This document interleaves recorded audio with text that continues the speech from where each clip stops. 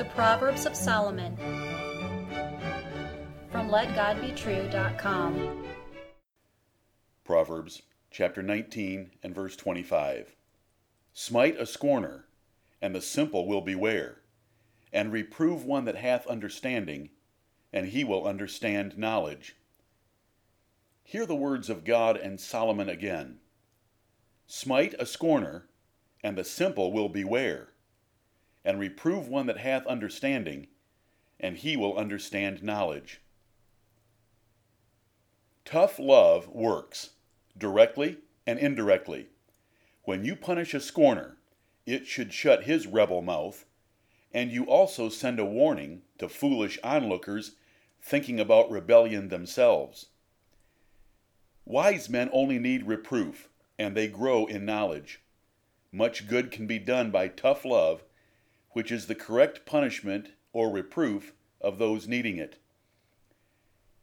This current generation calls for gentle treatment of rebel children and youth, criminals, and even prisoners of war. America is more effeminate than pubescent girls.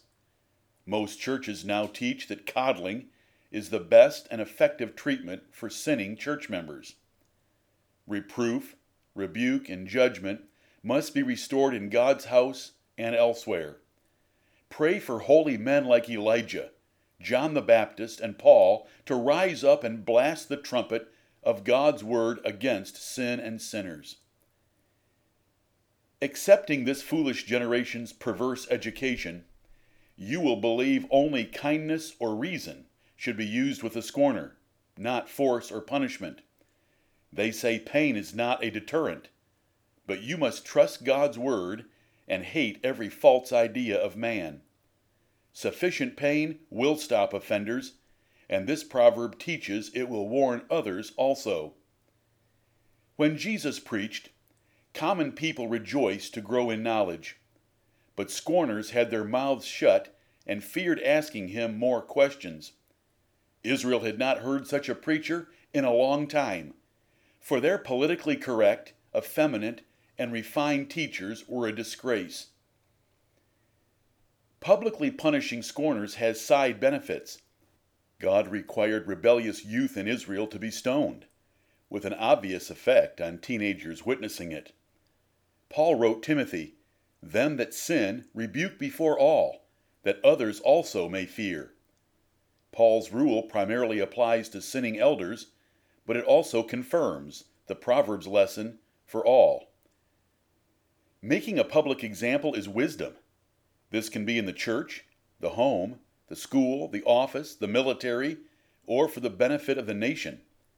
When a ringleader is taken down and punished, even stupid followers get a clear message that could not be communicated by mere words.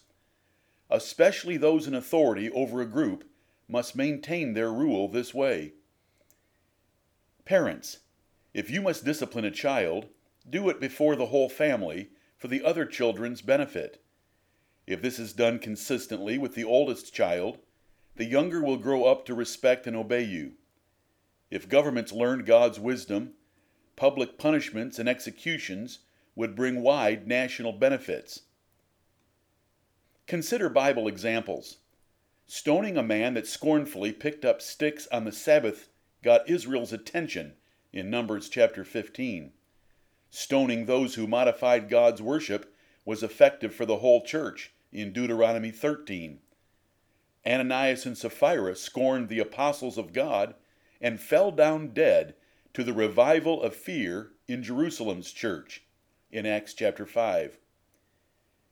When punishment is not executed speedily, both scorners and the simple get hardened in their ways to do evil. If you have authority in a home, workplace, government, or church, it is your duty to practice this proverb for the punishment of scorners and warning of the simple. Wisdom and righteousness are exalted and spread by such actions. A word to the wise is sufficient is a true statement. It means wise men need only a little reproof or warning to learn knowledge. Punishment is not appropriate for these men. The rod and stripes would be too much. Solomon wrote in Proverbs 17 and verse 10, A reproof entereth more into a wise man than 100 stripes into a fool. Your wisdom is the ability to discern this difference. Because good men have a noble heart and seek correction, your duty to reprove and teach them is an honor. Open rebuke is better than secret love, and the wounds of a friend are faithful indeed. Wise men preserve their limited energy and time by avoiding scorners, where possible, and giving more attention to good men. Wise men know their audience and alter treatment accordingly. If they are with sober and noble persons, they know a gentle reproof or kind warning will do the job. They do not hastily or ignorantly apply the wrong method to the wrong audience. They know to make a difference of compassion for some and others to pull out of the fire, as Jude wrote in his epistle. Get all 3 lessons of this proverb. First, publicly punish scorners for the residual benefit of the watching fools. Second, when necessary, reprove even wise men, for they will increase further in knowledge because of it. Third, make sure you are not a scorner or a simple person, but rather a wise man that appreciates reproof and grows in knowledge from it. Has the Bible's record of scorners like Cain, Korah, and Judas being punished affected you?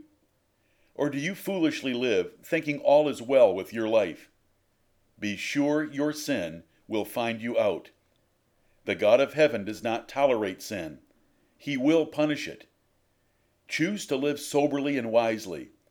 Choose to seek and love wisdom, even if it involves some reproof. God ordained His children to join together into local churches. There they see the punishment of scorners in the Bible by God, and scorners in the seats around them by a faithful pastor. There they have loving and wise church members to reprove and warn them about faults in their lives for their perfection before God and men. Are you in such a church? Amen.